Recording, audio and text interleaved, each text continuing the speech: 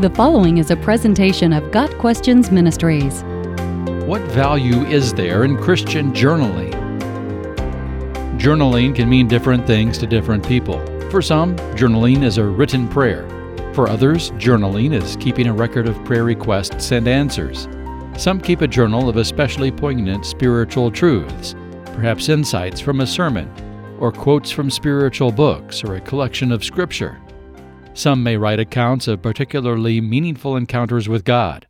For some, a journal is a form of a diary, a place to record the events of their day and a few thoughts or insights about it. These entries may be as brief as one or two phrases or a long narrative.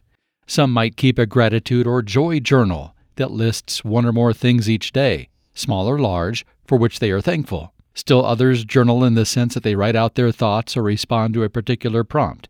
It is not so much a prayer, or specifically God-directed, as it is a written exploration on a topic. Journals can come in a variety of forms: written in a notebook, typed on the computer, in an online forum, shared with friends, or private, including artwork or pictures, or solely visual art without words, etc.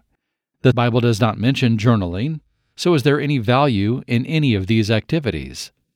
Writing or creating art of any kind causes us to slow down enough to attend to our inner being. Words may flow effortlessly, or they may take time to formulate. Either way, writing is a method to help us reflect, contemplate, and more fully digest the things of life. Proverbs 4 talks about gaining wisdom at all costs. Its words imply intentionality and alertness. My son, pay attention to what I say. Turn your ear to my words. Do not let them out of your sight. Keep them within your heart, for they are life to those who find them, and health to one's whole body. Above all else, guard your heart, for everything you do flows from it. Let your eyes look straight ahead. Fix your gaze directly before you. Give careful thought to the paths for your feet, and be steadfast in all your ways. Do not turn to the right or the left. Keep your foot from evil. Proverbs 4, verses 20 to 23, and verses 25 and 26. Journaling can help us pay attention and keep wisdom at the forefront of our thoughts. It can also be a way to guard our hearts as we search our inner being, paying attention to what's going on in our hearts and submitting it to God. Although the biblical Psalms are not true examples of journaling, they do illustrate how the truth of our experiences can be expressed alongside the truth of who God is.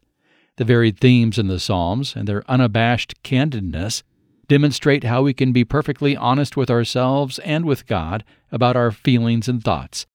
In journals, we can express ourselves to God and remind ourselves of His greatness. Luke 2, verse 19 tells us about Mary treasuring the events around Jesus' birth and pondering them in her heart.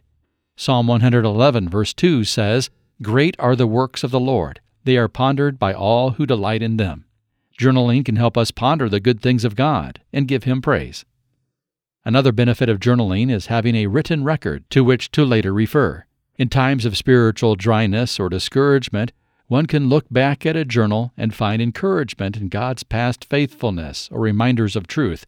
God often instructed the Israelites to set up forms of remembrance. The Passover, for example, was to serve as a reminder of God's faithfulness in rescuing the Israelites from Egypt. After the Israelites crossed the Jordan River on dry land, God gave Joshua instructions about setting up memorial stones, which were to serve as a sign among you. In the future, when your children ask you, "What do these stones mean?" tell them that the flow of the Jordan was cut off before the Ark of the Covenant of the Lord. When it crossed the Jordan, the waters of the Jordan were cut off. These stones are to be a memorial to the people of Israel forever. Joshua 4, verses 6 through 8. Psalms 77 and 143 talk specifically about remembering God's works in times of hardship. Journals can be one way to remind us of what God has done in our personal histories. For those who are natural writers, journaling can be a way to intentionally use their gifting to grow in Christ. They can explore through journaling the truth presented in Scripture, or the things God may be teaching them through life circumstances. Journaling can be used to look back at the past, asking God to reveal truth that we may have missed along the way, or to bring about healing. We can also use journals to express hopes for the future and submit our desires to God. Journals can be used as a method of personal Bible study. Journals filled with scriptural and spiritual truths can be a quick reference tool. Journaling is exciting for some and sounds laborious to others. There's no right or wrong way to journal, and depending on the person, it may be highly valuable or not add much. Journaling is certainly not a requirement for Christian growth, but it can be a great tool. Got Questions Ministry seeks to glorify the Lord Jesus Christ by providing biblical answers to today's questions. Online at gotquestions.org.